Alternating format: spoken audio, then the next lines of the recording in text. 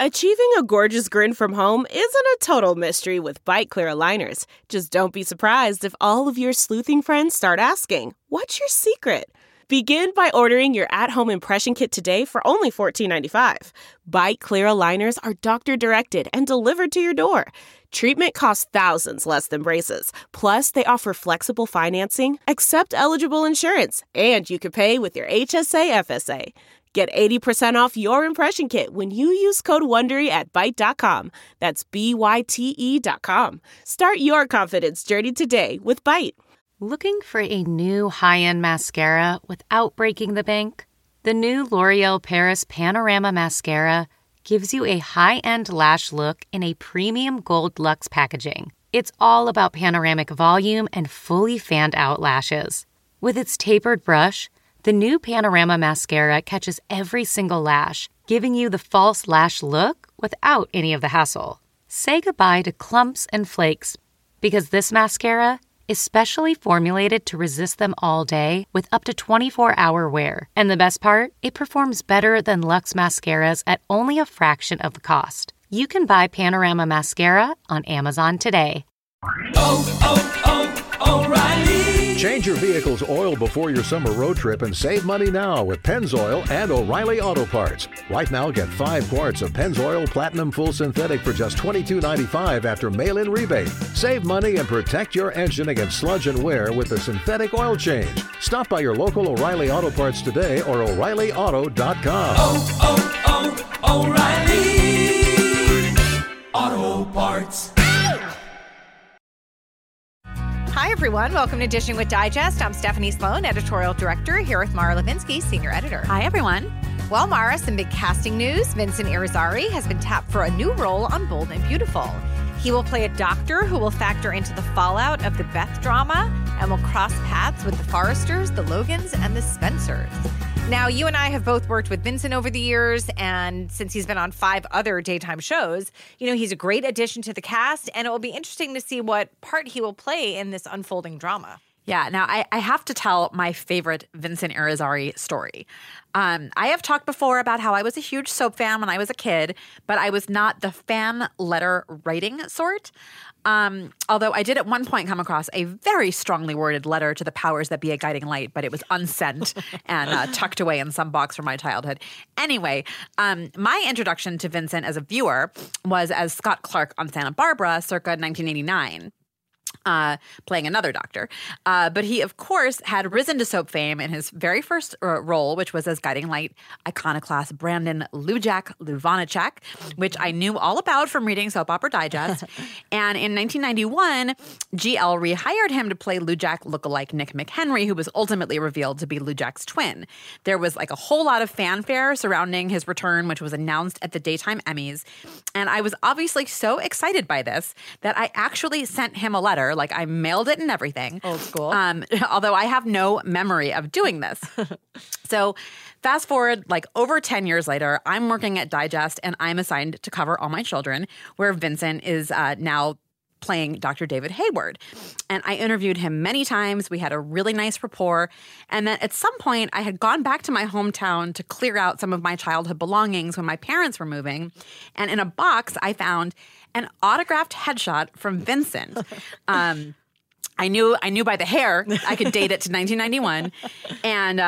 And it said, "Dear Mara Kay, may all your dreams come true. Like, love, Vincent Irizarry." Oh, that's so sweet. So at that point, I really had like the vaguest memory of the whole Guiding Light Daytime Emmys announcement scenario. And I realized that he must have sent the photo to me in response to like whatever I sent him. I mean, God knows Classy. What I would have written. So anyway, I tucked the headshot into my suitcase. I came back to New York. And the next time I interviewed Vincent in person, which was over lunch near the All My Children studio. Remember those days? I know. We don't get to do that a lot anymore because none of the shows shoot here in New York. But I interviewed him near the All My Children studio. I had this headshot squirreled away in my purse. We did the interview. I remember with his encouragement that I tried calamari for the first time. Thank you so much, Vincent. And as we were wrapping up, I said, "I just have one more question for you, Vincent. Did you really want all my dreams to come true?" And I like pulled out the headshot and, you know, we had not only a good chuckle, but a really like lovely moment over what a full circle moment we were having. And it's a very special memory for me because all my dreams did come true, because I think at the time that I sent that fan letter in 1991 as like a 14-year-old, my dream was to work at Soap Opera Digest. Oh, I love that. And here you are 20 years later.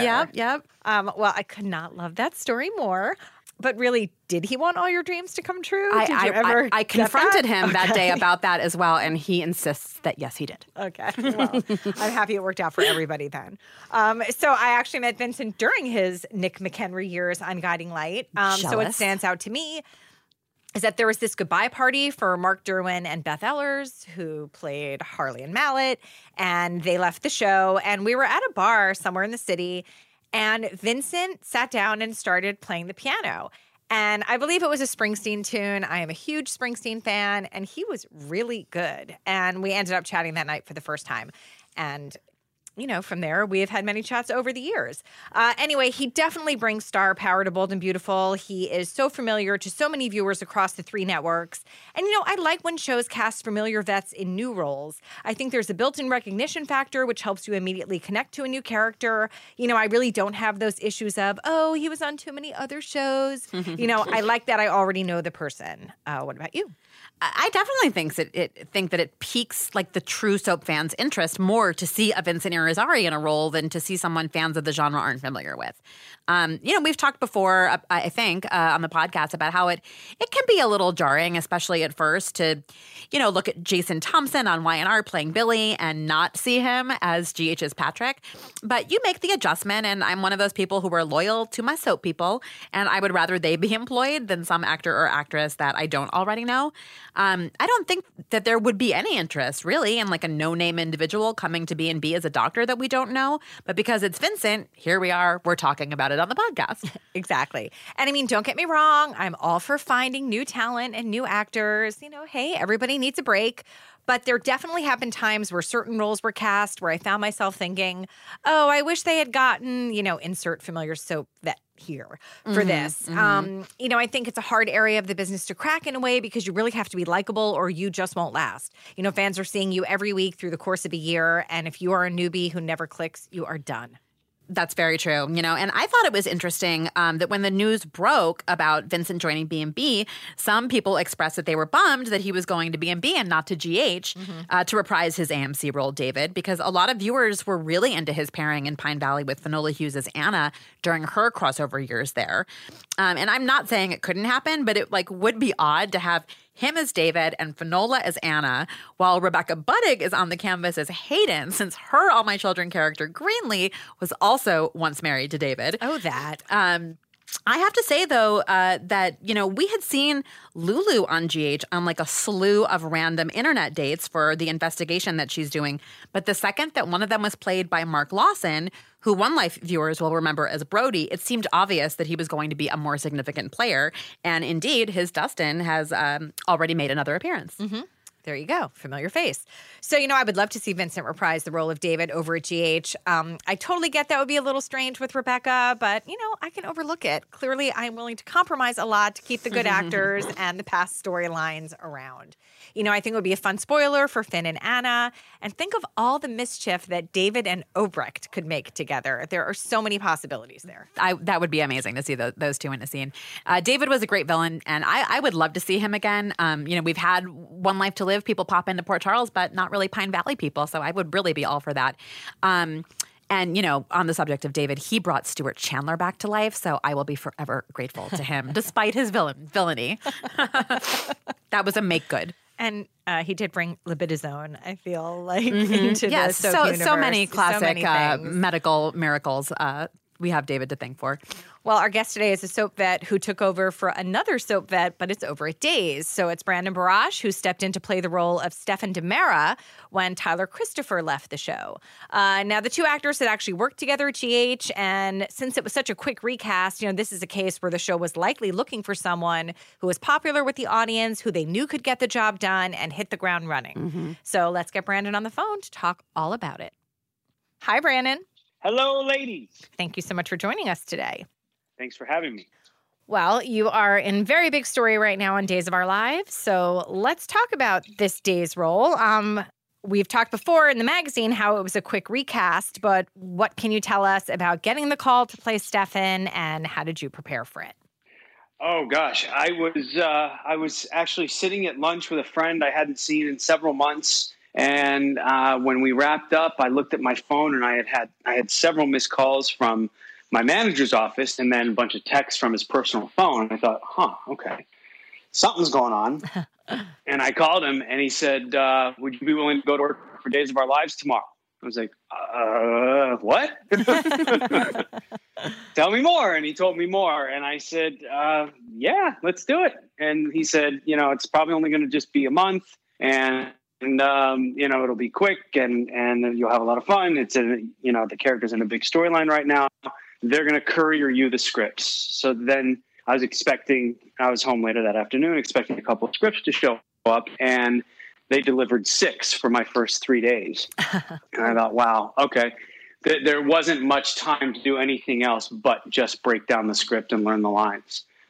I've said this many times. I respect Tyler Christopher's work immensely. And regardless who was in the role, I wouldn't want to do my impression of them playing that role. I made it a point not to watch anything, just to read what was on the page and in between the words, and play each scene honestly.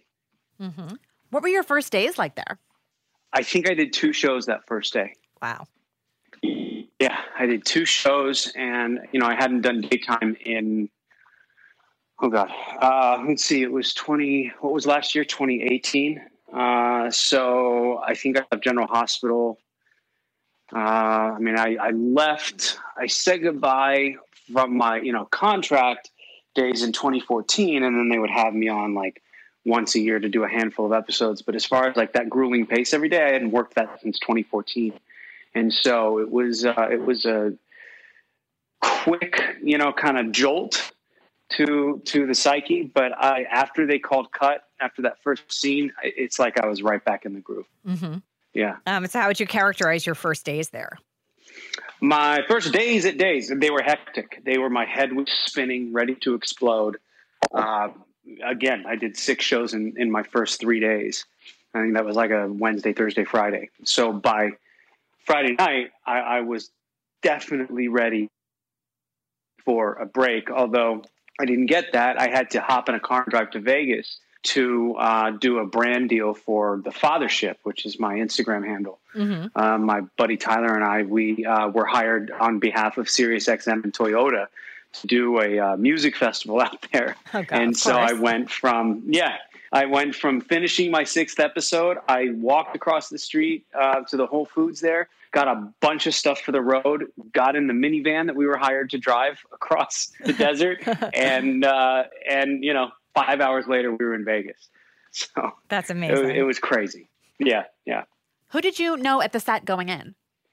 I knew a bunch of people. The great thing about, working daytime for as long as I did, which like 7 years, you do a bunch of events and you meet. It's a very, very small community. You meet a bunch of actors and actresses from different shows, who kind of go in and out.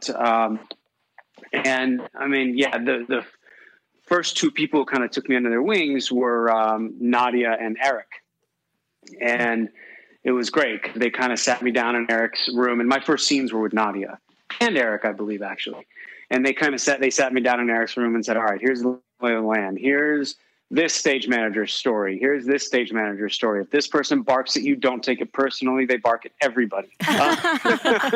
Good advice. And it was great. Yeah, it was great. It was just, again, it very quickly, yes, my head was spinning, but it became old hat. And, there was, I would say there were at least 5 to 7 people, maybe 10 people who I had met before or had been friends with at some point over the last, 10 years. Well, no, I started GH, 07, so 12 years ago. Yeah. Mm-hmm. Wow. I've been a part of that community. Yeah. Now, did it take you a while to feel like the role was yours, or did it sort of feel that way right when you started? It felt very natural. It really did. I took to him immediately. I don't know what that says about me as a person, but I took to Stefan. I took to Stefan very quickly. I felt very much in his body and his psyche very quickly. Yeah, it just happened. Again, there wasn't time to think about it. You know what I mean? It was like, you're going to, you're going to hit the ground running. And there was no room for second guessing choices or getting in my head about anything, which if I had, taken this task on in my 20s, there would have been a very different result, I think. What would happen then? Well, I don't think I would have taken to it so seamlessly. Again, it was very easy for me. I abandoned, everything but my trust in myself and my scene partners, and it served me right. Mm-hmm. Now, if I'm not mistaken, I feel like I saw a picture of you and Tyler at the Daytime Emmys. Did you two connect there? And if so, what did you talk about? We did. I reached out to him a day or two before and asked him if he was going to be there. And because, we hadn't spoken since, probably since, I can't remember who left General Hospital first. I think he did. So we probably hadn't spoken since then. And again, we were friends back in the day. So I wanted to reach out to him and, just let him know that even though I was playing a part that he originated, it just wasn't going to be weird. You know what I mean? Mm-hmm. And so I reached out, we sent some text messages and we saw each other, and it was just, we picked up where we left off. It was great to see him. Now let's go back to the beginning of your acting career. You had planned to be a surgeon, but that didn't happen. Yes. So how did you get into acting? I was 15, living in Houston, Texas, and 5'11", as I still am today, thinking that I would be one of the few Jewish professional basketball players. Right on. And as much as I loved the game of basketball, my body did not. And my knees gave out at the age of 15. And I remember going to the doctor, the orthopedic surgeon, and he said, look, man, you're 15 years old, your knees are crapping out. I can perform surgery on you on both knees, or you can find something else to do. And it broke my heart. Like, basketball was my life. I was that kid who walked to the bus stop with the basketball, took the basketball to school, dribbled it from class to class. And it destroyed me. And so I had to quit the team. And my dad, who was very loving and also gave me a lot of structure, said, I feel for you. I know you're upset, but you're not coming home and pouting all day. You have to find something else to do. But you're not coming home after school. You will be involved in extracurricular activities. I was like, all right, fine. I don't know what to do, but okay. So my girlfriend at the time was in the school musical. And long story short, she got me an audition for one of the parts in the musical. The lead in the musical had opened up. And she, my best friend at the time gave up his role in the musical to be on the basketball team. So it was a really funny, little twist of fate. Really? And long story short, or long story long, she got me an audition for this part. I was livid. I was like, I want nothing to do with theater. She's like, you'd be really good. I said, I want nothing to do with it. I have enough homework. I see you guys running your lines till 6 o'clock at night after school. Like, I have enough work to do. Anyway, she said, well, here's the material. It was Monday. She said, your audition's on Friday. She gave me the material. And that night I had a pretty good idea what I was going to do for the rest of my life if I decided not to be a surgeon. And I got the part. And so I went to school at USC before the whole admission scandal and and got in on merit. Thank you very much. Well done. And so I went to school there and enrolled as a pre-med student in the BFA program in their school of theater, which put me in class from 8 o'clock in the morning till 10 o'clock at night every day for my first year and a half. And finally, a year and a half into it, I was like, something's got to give. Seriously. This is just not working. Like, I'm doing well at both, but not excelling at either one. It's kind of like jack of all trades, master of none. Mm-hmm. So I thought, all right, if I'm honest with myself and my aspirations, not my parents and not my grandparents' aspirations for me, I want to be an actor. And so I'll never forget, I was walking through the bookstore looking for my anatomy and physiology books.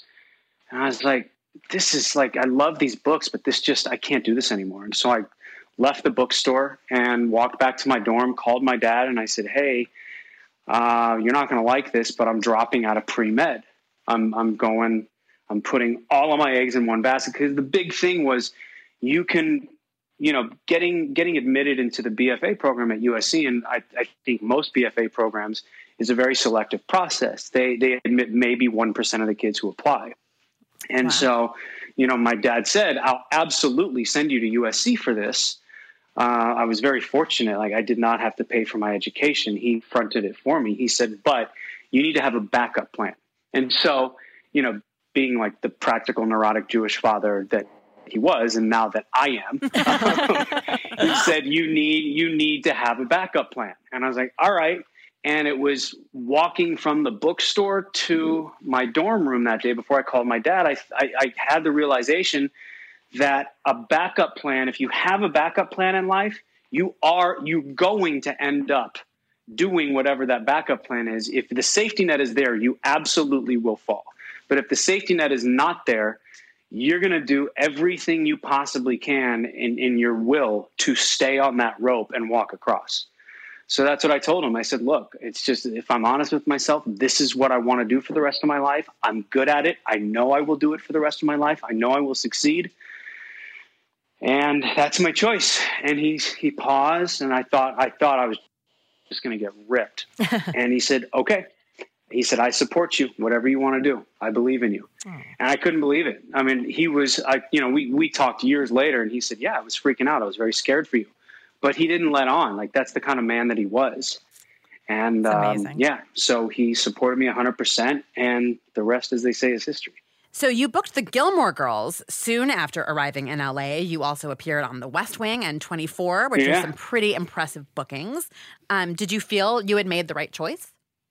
I knew I made the right choice the day I made the choice. But yes, it didn't hurt that 2 months after my college graduation, I was recurring on The Gilmore Girls. It definitely helped solidify for me, and certainly for my family members. Mm-hmm. I feel that show has such like cult status now. Do you still get fans from it? I'll get people writing me on social media sometimes who say, oh my God, I was just watching such and such, and I realized you're Jamie from The Gilmore Girls. And it's really funny. Cause that was my first speaking role ever. My first role on television, I was an extra on Ally McBeal trying to get my SAG card.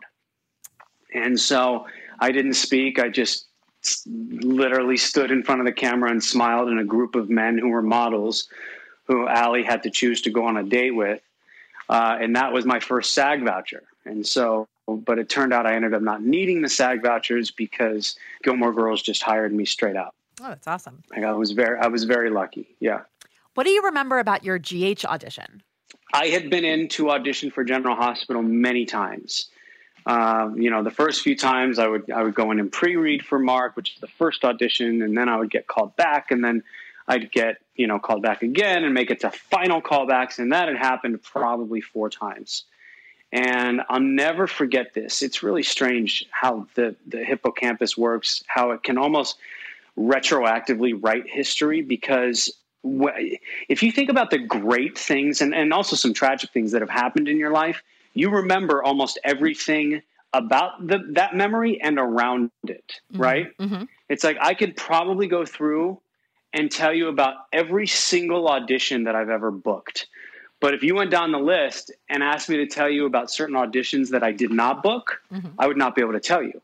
If you went down the list and say, okay, which were the ones you bombed, I would be able to tell you. So it's really interesting how that works. Mm-hmm. Anyway, so I remember I was working my day job. I was employed by Nordstrom. I was managing their men's Fox & Obbs store when they had a boutique on Wilshire and Rodeo Drive back in Beverly Hills. And I got an email from my manager saying, you have an audition for General Hospital next Monday. It was like, I don't know, Thursday. And he said, you should read it. I think you'll be really interested in this role. He said, it's a final callback. They know you. They love you. Read it. Let me know if you want to go.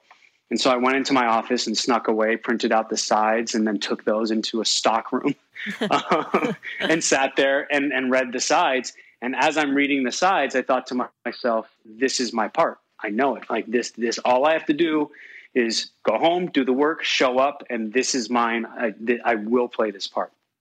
And I went in, and there were two other guys. I remember they were dressed they had chosen to dress very differently than I did. And I went in, did my audition, felt great about it, walked out. And on the way home, I got the call that I got the part, and I started crying because that meant I could quit my job. I didn't quit the job until I was offered a contract. I talked with my dad, who, was always kind of my compass. And he said it would, be very unwise for you to quit your job before you're under contract. And I said, you're right. So I didn't quit. And the day I was offered a contract, I walked into work, my not General Hospital, but my retail job. And I went to the manager of the store, who was a very good friend of mine. And I said, look, I'm going to quit. And she started crying. She said, I was told to fire you 2 months ago and I couldn't do it. Because I was going out, I was working a lot as an actor those days. And so I would take time off, and I was doing a great job at the store, but they knew that that job wasn't my end game. And, like any decent leader of a team would think, they thought, all right, well, we need to move him out and get somebody in here who's a lifer, which I totally agree with. So anyway, she was elated. I was elated. And yeah, that's how that went down. Wow. Okay. So there you were, a nice Jewish boy cast as an Italian mobster. And then they built a family around you with, coincidentally, all Jewish actors playing in the storyline with you. That's right. I didn't think about that. Yeah. And Stephen Macht and Sarah Brown. Oh, fellow tribal here. So let me tell you something real quick about Stephen Macht. And I'm gonna get deep and a little sad for a second, but it was, I'm gonna have a hard time telling you this. It was about 19 months ago, and my family and I, my brother, sister, stepmom, and brother-in-law, sister-in-law, nephew, were all in at UCLA Hospital. My dad had gone in for heart surgery, and the surgeon fucked up, and he died. So sorry. And so it's terrible. But as he lay in his hospital bed on life support, they told us, this was Saturday morning, they said, they said, we've done everything. He will not come out of this. We can keep him on life support, but that's all it's going to be. He will never wake up. The hospital chaplain is not here today. So you guys should call if that's what you want to do. You should call if you have a rabbi in the family or somebody. Would be the time to call them. And, obviously we were all devastated. And we all looked at each other like, we don't have a family rabbi. And I thought, oh my God, Stephen Macht is a rabbi. Little known fact for you. And so I called him, and I could barely string 3 words together. And I eventually was able to tell him what was going on. And within, I would say 15 minutes, he was at the hospital. Oh my God. And it was the most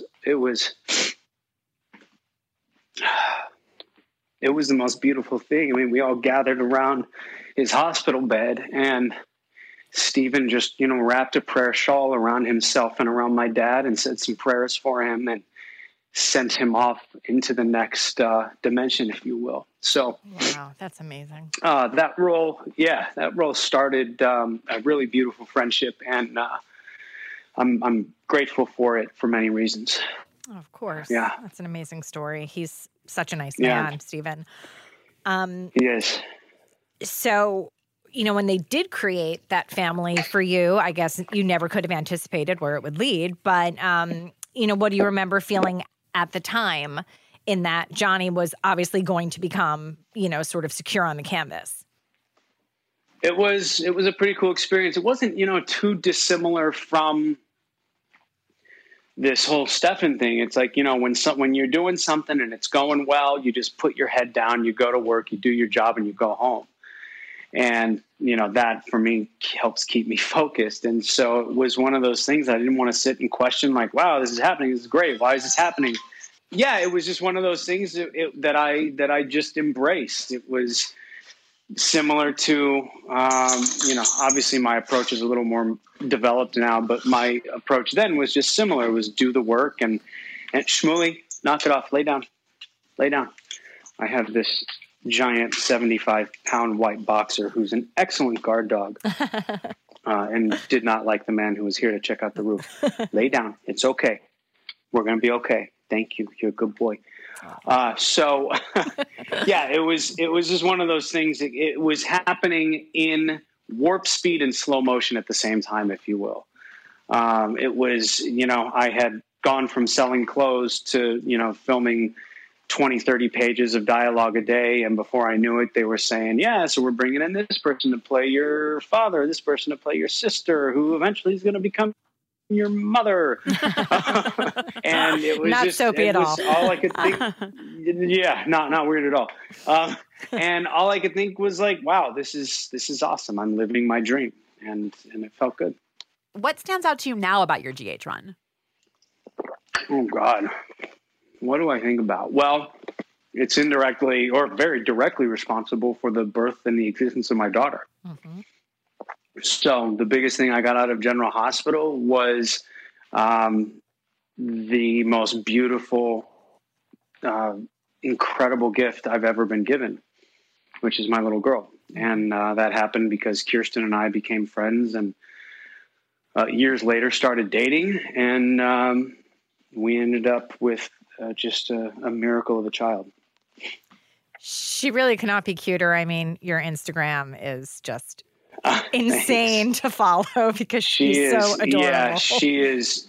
She's such a great kid. I'm just, every day I just marvel at her and the stuff that she does and the stuff that she says and the initiative she takes to help out around the house or with other people. It's just, oh God, this kid is she's great. Yeah, she's really amazing. When you did wrap up at GH, like what were your feelings about leaving? Were you ready? I was ready to leave. I mean, it was my choice to leave. So obviously I was ready to leave. I was just ready to move on to the next thing. I didn't know what that was going to be, but I was ready. I was grateful for my time there. They treated me very well. But having said that, yeah, I was ready for the next adventure. Mm-hmm. Something else that came out of that experience was Port Chuck. So yeah. Talk about, singing with those guys and life on the road and just the experience of being in a band.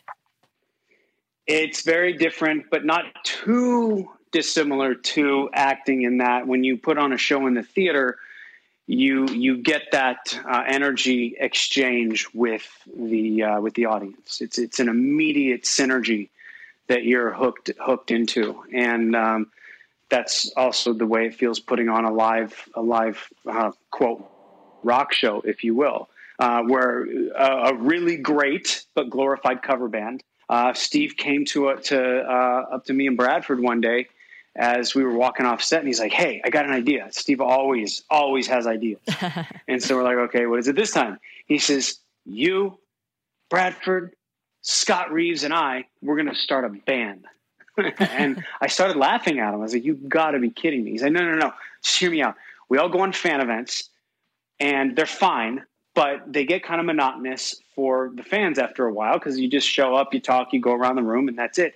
Let's give them a whole show. Let's give them an experience. He said, so, because we had gone karaoke, we had gone to karaoke together, Bradford, Steve, and I, at an event in New York, I don't know, a month or so before. And so that got Steve's wheels turning. He's like, "Look, I already know you guys can sing.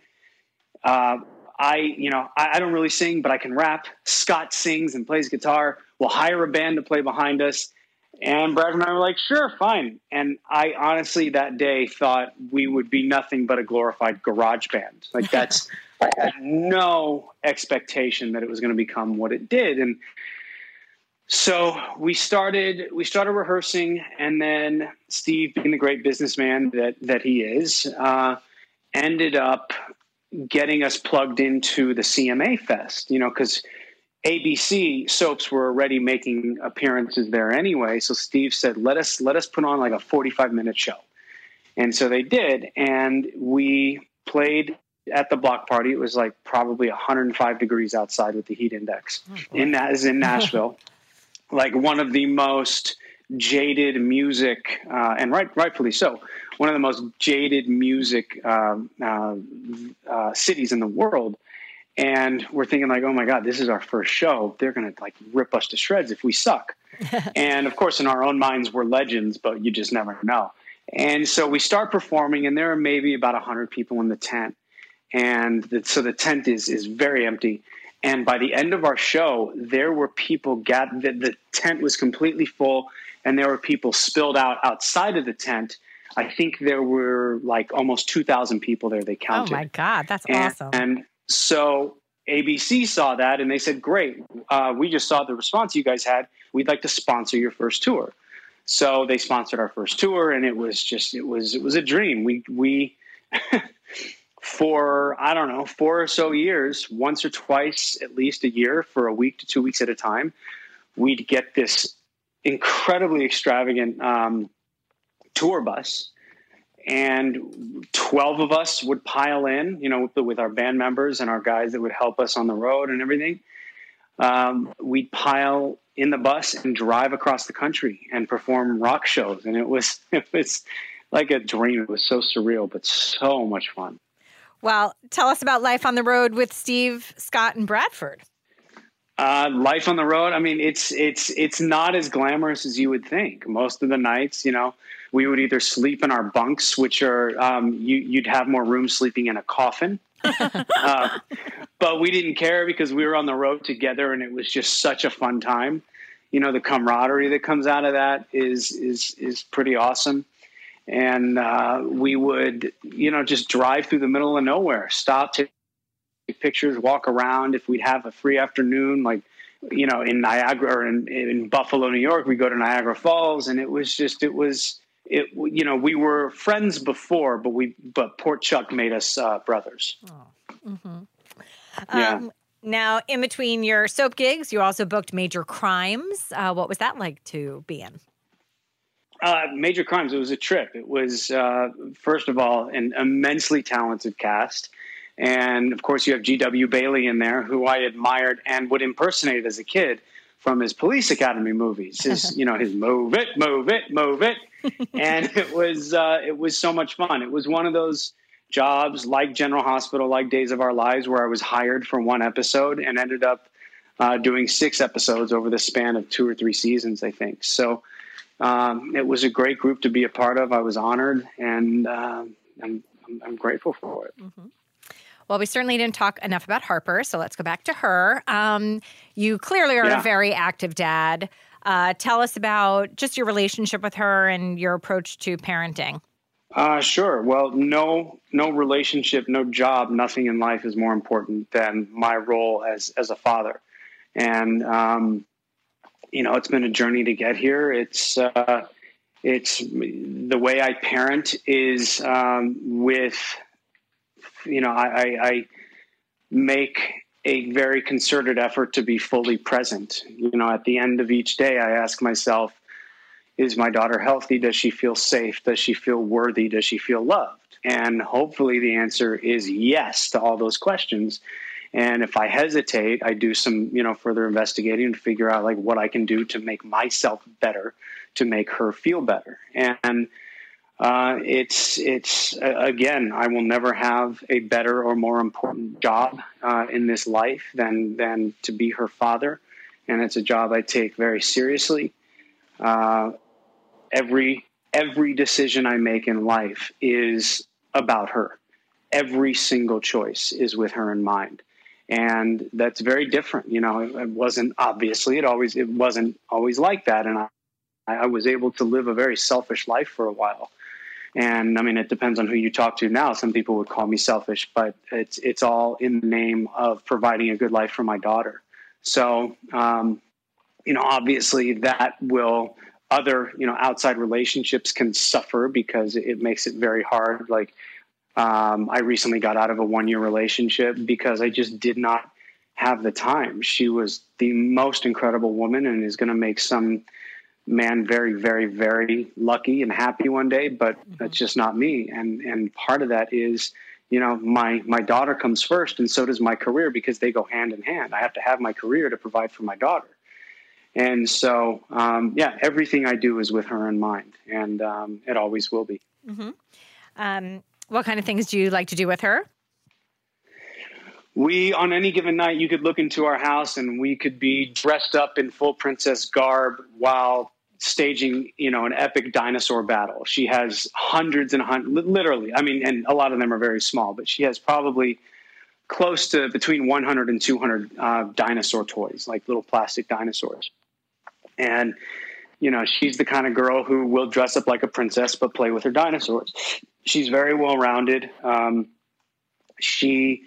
We like going on bike rides. We like, I've over the last few years taught her how to hit a baseball, and, then we'll put on like a fake dance class in the middle of the house, or we'll cook together.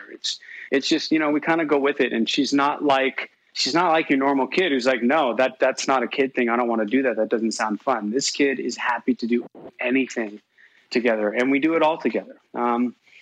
Sometimes are a little more difficult than others. Like yesterday, I picked her up from camp and I said, hey, boo, we have to go to the grocery store. And she got really upset.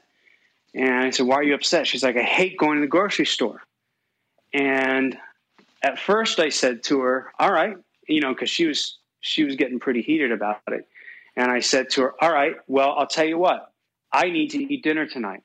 So I don't care if you don't get anything, but I need food for myself. And then I caught myself and I was like, well, that's not the right way to handle it. So I said, all right, let me break it down for you.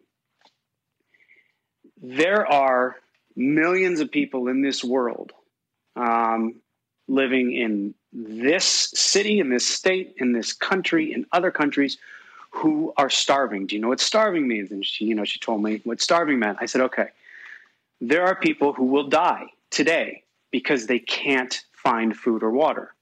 I said, do you understand how lucky we are that we get to, on any given day at any given time, walk into any grocery store and buy whatever we want? Do you realize how lucky we are that we have that opportunity? She said, yes. I said, so instead of getting upset next time you go to, I have to take you to the grocery store because I work all day and I don't have time to do it during the day, think about how lucky we are to be able to feed ourselves whatever we want when we want. She's like, you're right, Daddy. Let's go to the grocery store. And it was like, good dad lesson. It's just an exercise in being present, right? Like the ego in that moment wants to be like, what the fuck? Like my kid doesn't want to go to the grocery store. What the fuck? What's wrong? And instead of reacting, you have to think, okay, she's 5.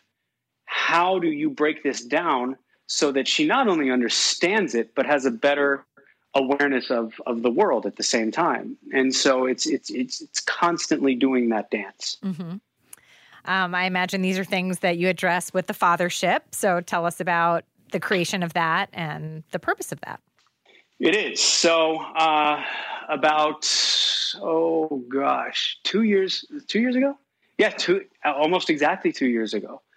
So I'm a full-time single dad, and I was just, there aren't people around. Like I've got plenty of single friends, plenty of married friends, plenty of friends who are married with children, some divorced friends, but really not any like divorced dads who are the head of the household. And so I was kind of just having a rough time one day, and I reached out to a buddy of mine who is in the same situation. And that's Tyler Powell, my business partner. And we said, you know what? We haven't talked in a while. We used to be friends, years back in acting class. We met like 10 plus years ago in acting class. We're very close, used to go out to bars, talk about our feelings and listen to Ray LaMontagne in a very straight way. And then we eventually lost touch, and via the magic of Instagram, we realized we were both in similar situations, single fathers of daughters.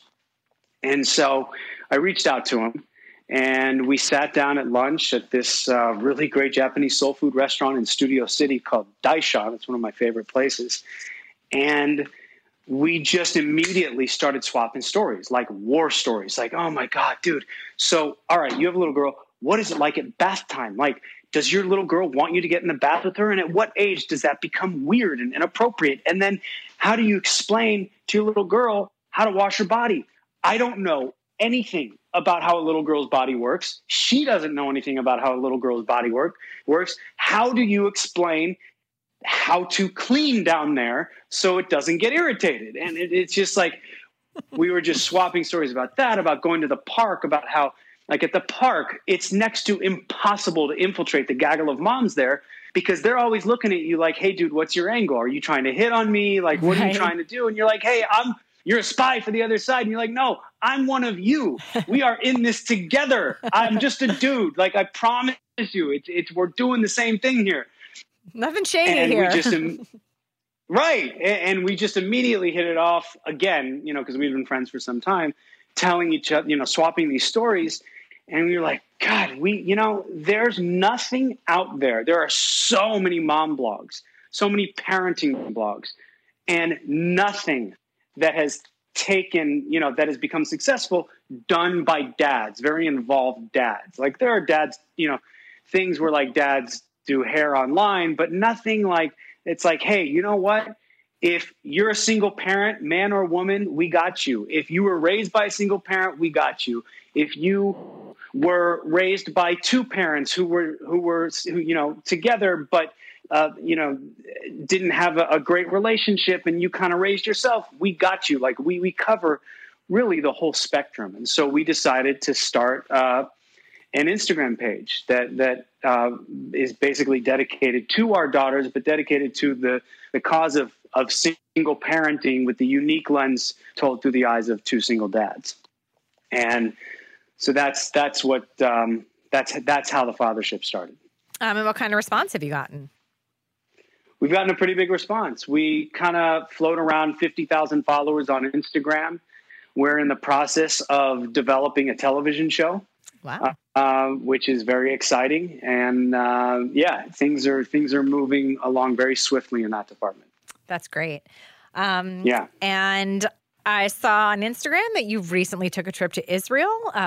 Tell me about that trip. I did. It was kind of a last minute trip. My brother was taking his son there, so my nephew, for his bar mitzvah. And it was just the two of them. And at kind of 10 days before the trip, my brother said, well, why don't you come with us? And I said, okay. I'm under two deadlines now, two writing deadlines, because I've got two writing projects I'm working on. And I said, if I can get that done and I can find a decent plane ticket, then yeah, I'll be there. And so the stars aligned, everything worked out, and I went, and we had the time of our lives. I hadn't been there since I was 20 years old, so it was basically another life ago. And I'll tell you, what you hear and see on the news is not very accurate as to what life is like there. I felt safer there than I feel here in my house. It's crazy. It's just a very peaceful place. Crime is incredibly low there. It's the type of place where you can go to the beach and leave your phone, wallet, keys, whatever on your towel, go swim for an hour, come back, everything's still there. Wow. The people are very hospitable. And yeah, it was a great trip. It looked beautiful. The photos are really incredible. Yeah. Thank you. Well, thank you so much for talking with us today and just for sharing all your stories. My pleasure. I really appreciate it. And we look forward to seeing what is next for Stefan. Yes, I look forward to you seeing it. It will be interesting. Well, thanks, Brandon, and have a great day. Thank you, ladies. All right, take care. Talk soon. Okay, bye. Bye-bye. Thank you so much for joining us. Thank you to Brandon Barash for being our guest. If you like this podcast, please subscribe wherever you listen to podcasts. Be sure to pick up a new issue on sale now and come back next week for another podcast.